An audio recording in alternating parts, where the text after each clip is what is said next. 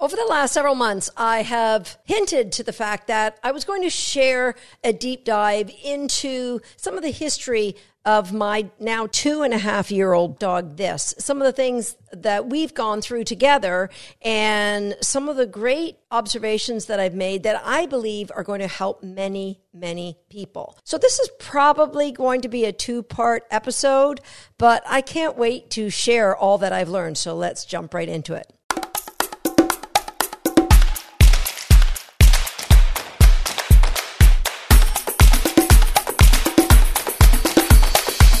Imagine this. Imagine you have a 19-month-old performance-bred Border Collie, one that comes from a long line of world championship, world team dogs, 4 generations of dogs from different countries that have been on world teams that have won medals at the world championships.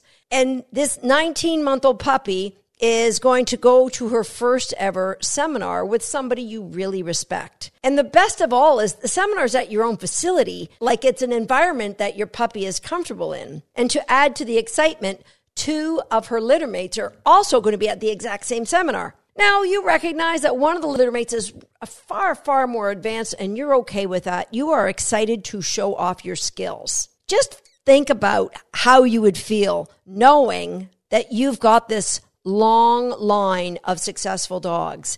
And this is the 3rd generation that you've owned of the 4 generations of World Team dogs.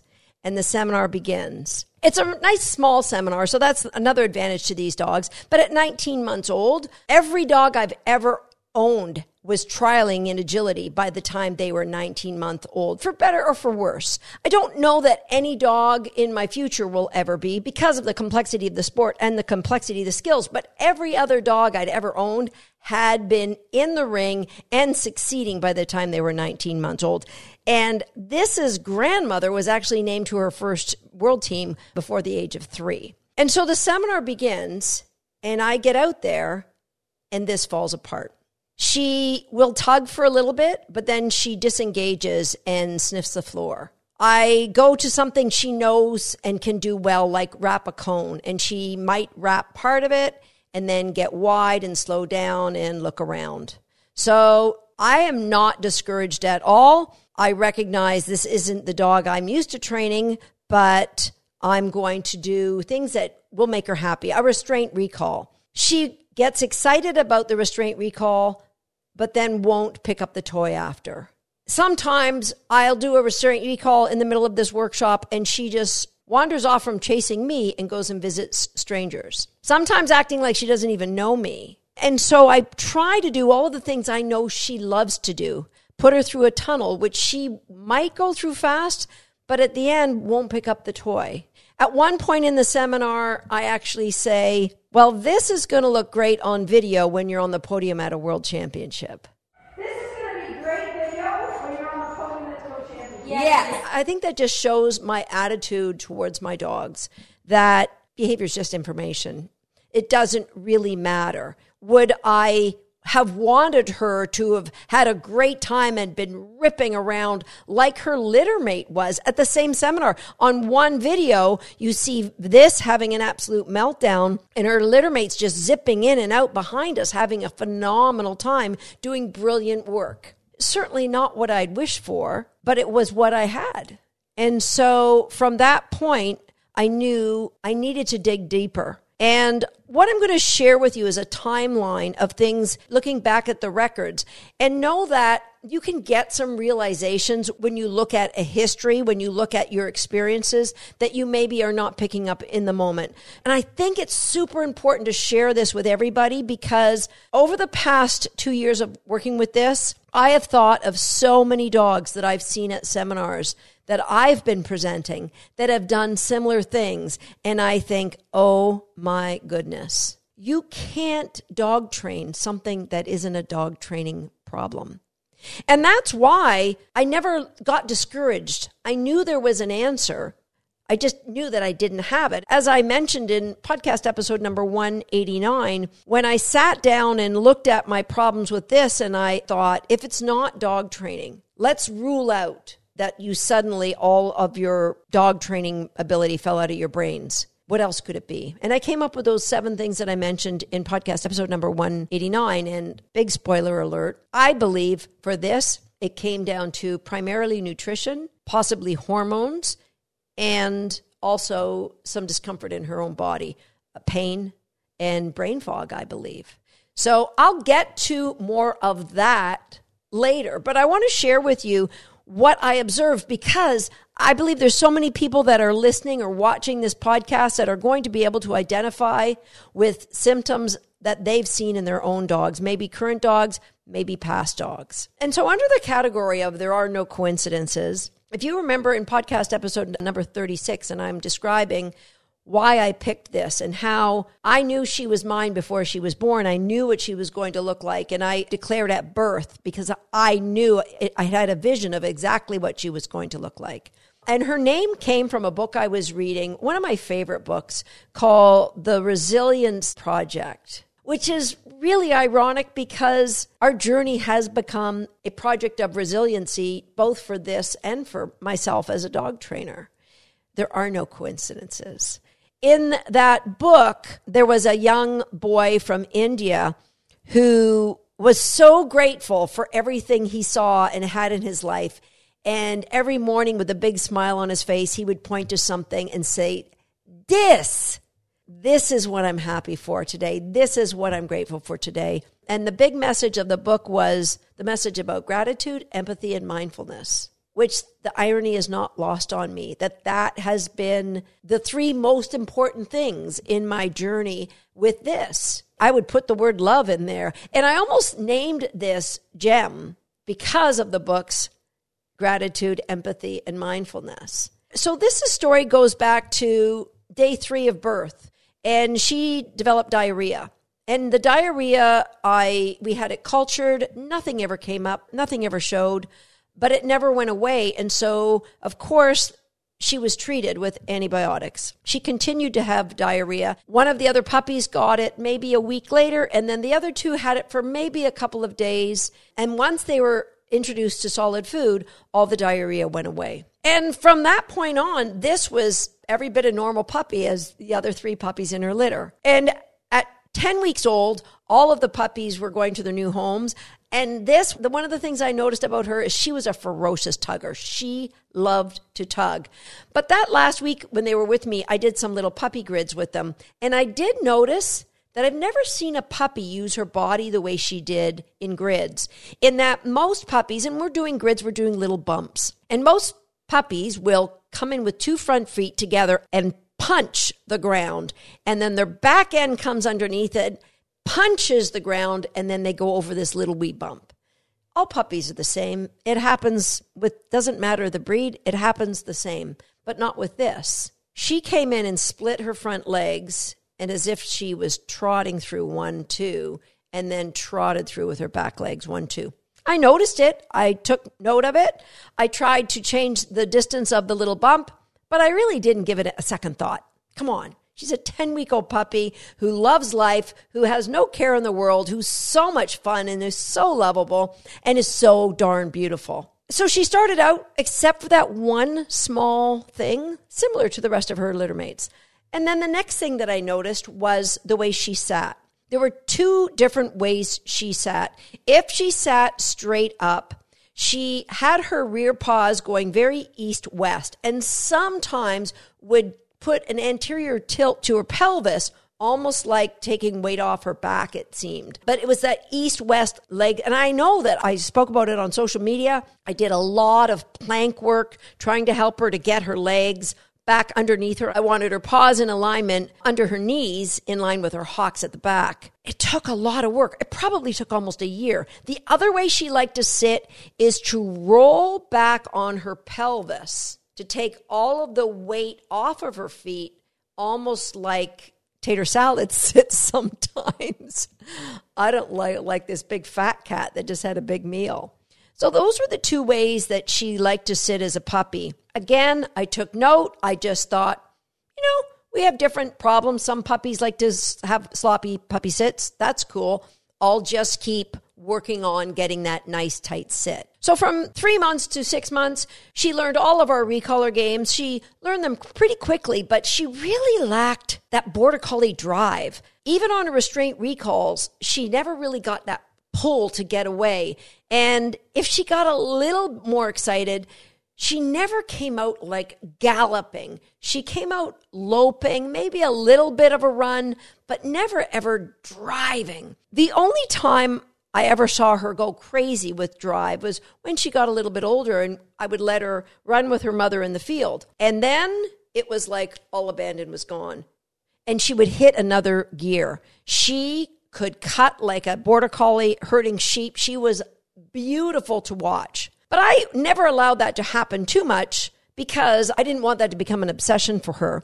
And so I ended up using her love of chasing her mother to transfer value to something that I was having a really tough time with, building any value for staying at my side in reinforcement zone to, say, walk on a loose leash. She just didn't want to do that. It is now one of her best skills, all because I use the reward of going for a run or going to chase your mother. And so looking back, what I can now see is she loved chasing birds too.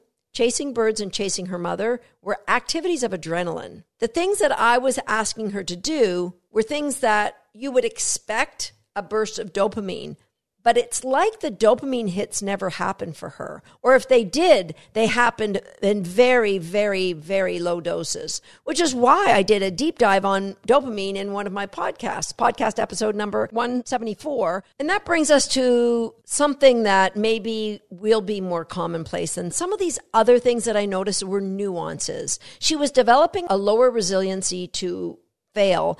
And around 7 to 9 months is when she started to have serious resource guarding problems. And I shared all the things that I did with that in podcast episode number 66. As she got older, and I assume started to get more hormonal, she got severely reactive to dogs she didn't know. I mean, she was terrified. Now, there were two things going on. One was, it was the summer of 2021. And so we were in and out of lockdown here in Canada, actually more in lockdown than not. And so other than her early puppy classes, when she was 3 or 4 months old, she really didn't get out much. I forgot to mention, she had terrible car sickness as well. So the GI problems, I really wasn't connecting at that point. And then the reactivity. So then we stopped doing anything except working on behavior mod on the reactivity towards dogs. And I would use baseball diamonds and conservation areas. And her generalization of some of her games wasn't going as great as I would have expected. I would do them in my house here, in a training area downstairs, in my bedroom, in the building. And again, it was hit or miss. And I just didn't see her becoming addicted to training the way you would expect a border collie would become addicted to training. Heck, my bulldog became addicted to training. Little things like if I used a remote feeder, it would take more than like 2 or 3 button pushes for the bulldog to say, got this, race out for the cookie, race back to try it again. Where this would like kind of gallop out to get her cookie. She loved food. And would like walk or trot back with her little tail going bing, bing, bing, bing, bing, bing, bing. There was never any joy. And that became my number one criteria. Number one, if I can help you to have more joy in your life, your reactivity, your fears are going to go down and your love of work is going to come up. So that became my number one. And so I look at these dogs who at certain ages become more reactive, and I wonder, are they not dealing with the same problem that this was dealing with? And it was a combination of nutrition and brain fog. And also around the same time, this had this unusual startle response to noises. Now, Swagger and Momentum are afraid of thunder and afraid of gunshots. Swagger more than Momentum. This has no problem with thunder, or actually she gets excited. She loves thunder and lightning. No problem with thunder, no problem with gunshots. But if you dropped something, she would pin her ears and leave the room. if she anticipated you were going to drop something as simple as your keys or a book, or she had an unusually high startle response, and then would develop phobias to areas. So a lot more counter conditioning to help her overcome these fear responses, both to noises, but particular to the areas that she was developing these phobias to. And so I looked for opportunities to bring joy. I had, at that time, shaped Tater to chase the squirrels away from the bird feeder. I had a bird feeder on my window. I liked to watch the birds eating while I ate my breakfast. And so Tater just had to put up his paws on the window ledge, and the squirrels would run away. And so I thought that was great. Well, I put it on cue. The cue was the word squirrel. And it didn't take this long to get in on the act and start screaming and running and barking. And I thought that was amazing. I'd never seen her get excited about anything other than chasing her mother. So I put that on cue for her. Now, eventually, it became an obsession where she would just rest her head on the windowsill all day waiting for squirrels. So I had to remove the bird feeder, sadly, because that's no way for any dog to live either.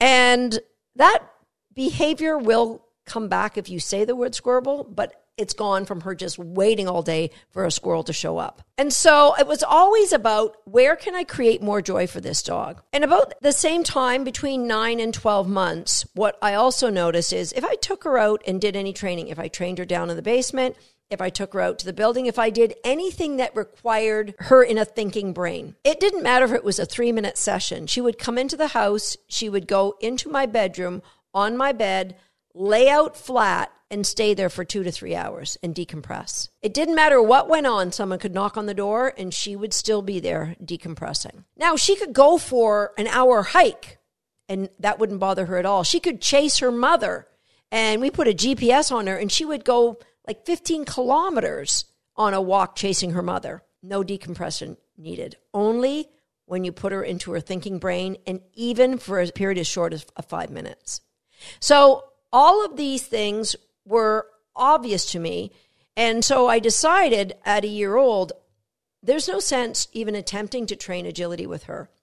Because what was going to happen is this dog who had very little joy for anything, she never said no to training, and she always loved to tug. But I didn't want that blasé attitude to be transferred to agility. And so what I did is I focused on her fitness, and every week I would work on new exercises. Carolyn McIntyre would come here and often give me new exercises for her to work on to strengthen her body. We fixed that sit of hers. And I also started doing jump grids. So my good friend Kim Collins would send me jump grids to do with her. And jump grids I thought would be great because it was an easy predictor for her to get a reinforcement. And there was no thinking because the grids dictated the process for her. But what I know now is in order to create more dopamine, we really need a negative prediction error and not the same reward all the time. It actually was never a bad thing. She did the grids. She liked the grids, but she never fell in love. Like Swagger, by his second week, as a 10-week-old puppy, he was obsessed with grids. That never really happened for this. But it was something that we could do that was building a phenomenal skill in her. Her ability to read distance was amazing, but it was never growing that passion to do the jumps. By the time she was 19 months old, leading up to that seminar, she had a lot of great one-jump skills. She knew her directionals. She knew a foot target. I would not put her near weave poles. I would not put her near any contact equipment other than just doing little games on them because, again, I didn't want her to walk a dog walk. But also at that time, her grandmother, Feature, got sick and had cancer. And so my whole focus turned to Feature. And maybe was that good or was that bad? For this, all we did was played games together. And I really wasn't focused on getting anywhere with her training other than, again, the criteria of joy. And so I didn't do as many training sessions with her. She did get lots of walks. She learned to love to swim that summer.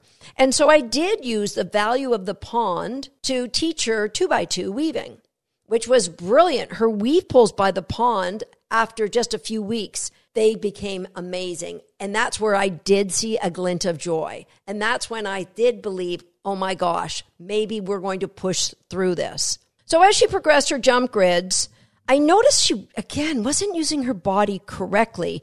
And sometimes, instead of pushing off with 2 back paws equally, she would actually leave the ground for the first jump. And as she landed for the second jump, she would rotate her right hip so that her right paw was kind of in the middle of her from behind. So she only pushed off with her right leg and never used her left leg to push off for the next consecutive jumps. And of course, a lot of experts said there's something wrong with this dog. She's in a lot of pain. She's got to be dysplastic. And so when it was possible, Kim took this down to the foremost experts in the world on orthopedics, my friends, Dr. Sherman and Deb Knapp, to give her like bumper to bumper, a thorough workup. So of course, they ultrasound all her joints. They x-rayed her joints. They put her on their high-tech zillion-dollar gait analysis. They measured all of her muscles. They did stance analyzers. And what Sherman said to me after was, I've never seen a more balanced athlete. Usually dogs favor one side or another. She was perfect. She was 60-40 front to back, and she was 30-30, 20-20 in his analysis. Her hips look beautiful. Her shoulders look beautiful.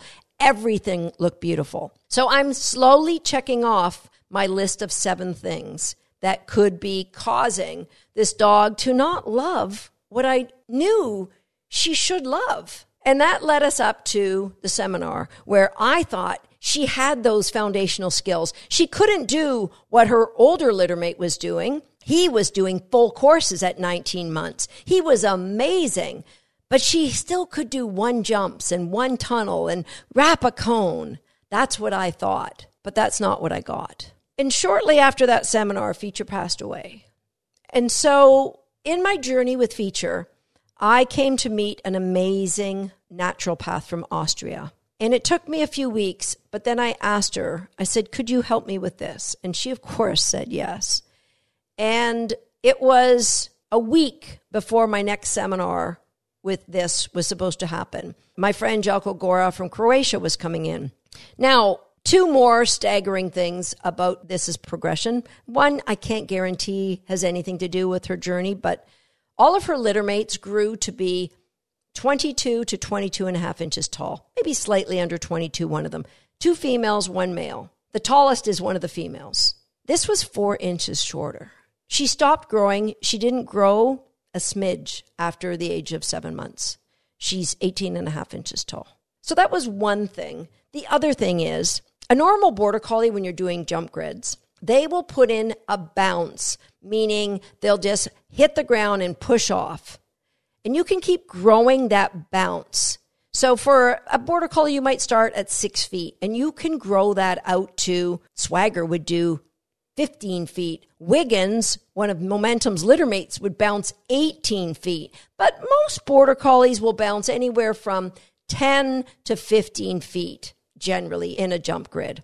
And they would add a 1 stride when it got too big to bounce. So a 1 stride would be the dog lands, they take 1 stride, and then they leave for the next jump. And that 1 stride would grow so that they would 1 stride 16 feet, 18 feet, all the way up to 19 or 20 feet. Most border collies could. Now, again, some of the bigger males could 1 stride more than that, but on average, that's what we got. Now, I had been doing grids everywhere with this.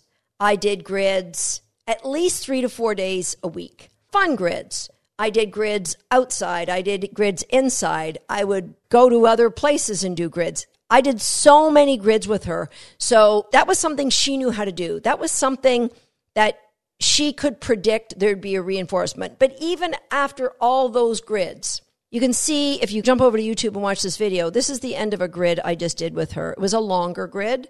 It was in the summer of 2022. And immediately after she finished the grid, we were done. Grids, for me, they would only last a few minutes.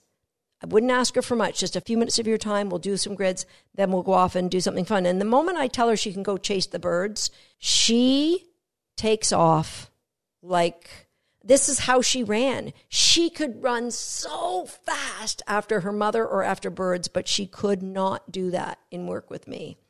Anything that involved thinking, she could not do it. And so from August until now, April, I had worked with Kim Collins, brilliant jumping coach. And we had created some amazing skills and confidence with Thissy. Because when she was even 15 months old, she would not jump higher than 12 inches. If you put it over 12 inches, she would try to go under it. Would not do it. And Kim, with Kim's help, we got her in a set point going up to 22, 24 inches on one jump.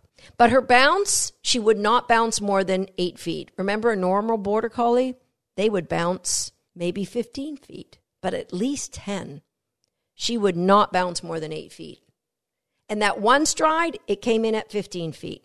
And so there's a lot of symptoms that I want you, this is a long podcast, and that's why it's going to be 2 parts. There's a lot of symptoms that it's easy to just ignore and go, that's quirky, that's my dog, or that's the way he holds his blank. But if you put all of these symptoms in order, they will add up to something. And so you've got to know you cannot dog train something that isn't a dog training problem.